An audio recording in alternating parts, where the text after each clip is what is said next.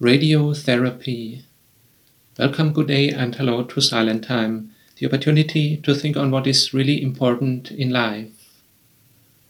What is the difference between shining with the torch to our body or undergoing radiotherapy?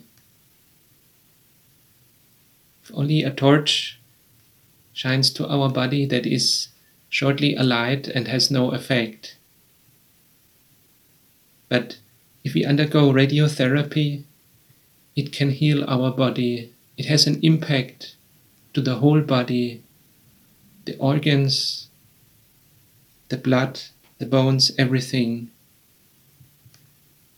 And if we take it serious, then it can heal us. In the same way, the Word of God, if we do not let it apply to our life, it is only like a torch. It has no effect. It shines for a short time like a light and is gone again. But if we apply it to our life, then it can heal us, like a radiotherapy. The Bible talks a lot about the Word of God, that it is active, that it refers to us, that God wants to help us, that He can heal us. The prophets were talking about that.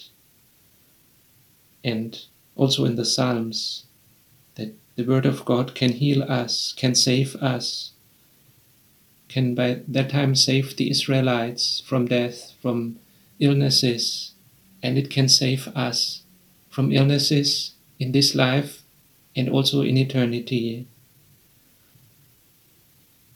People of all times have experienced the power of the Word of God.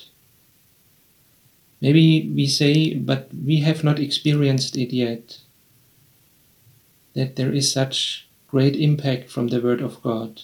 That is usually because of ourselves. What do we do with the Word of God?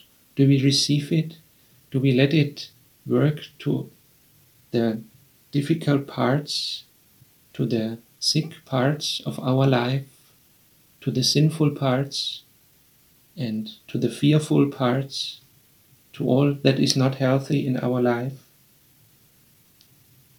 1 Corinthians 1 verse 6, the message about Christ has become so firmly established in you that you have not failed to receive a single blessing as you wait for our Lord Jesus Christ to be revealed.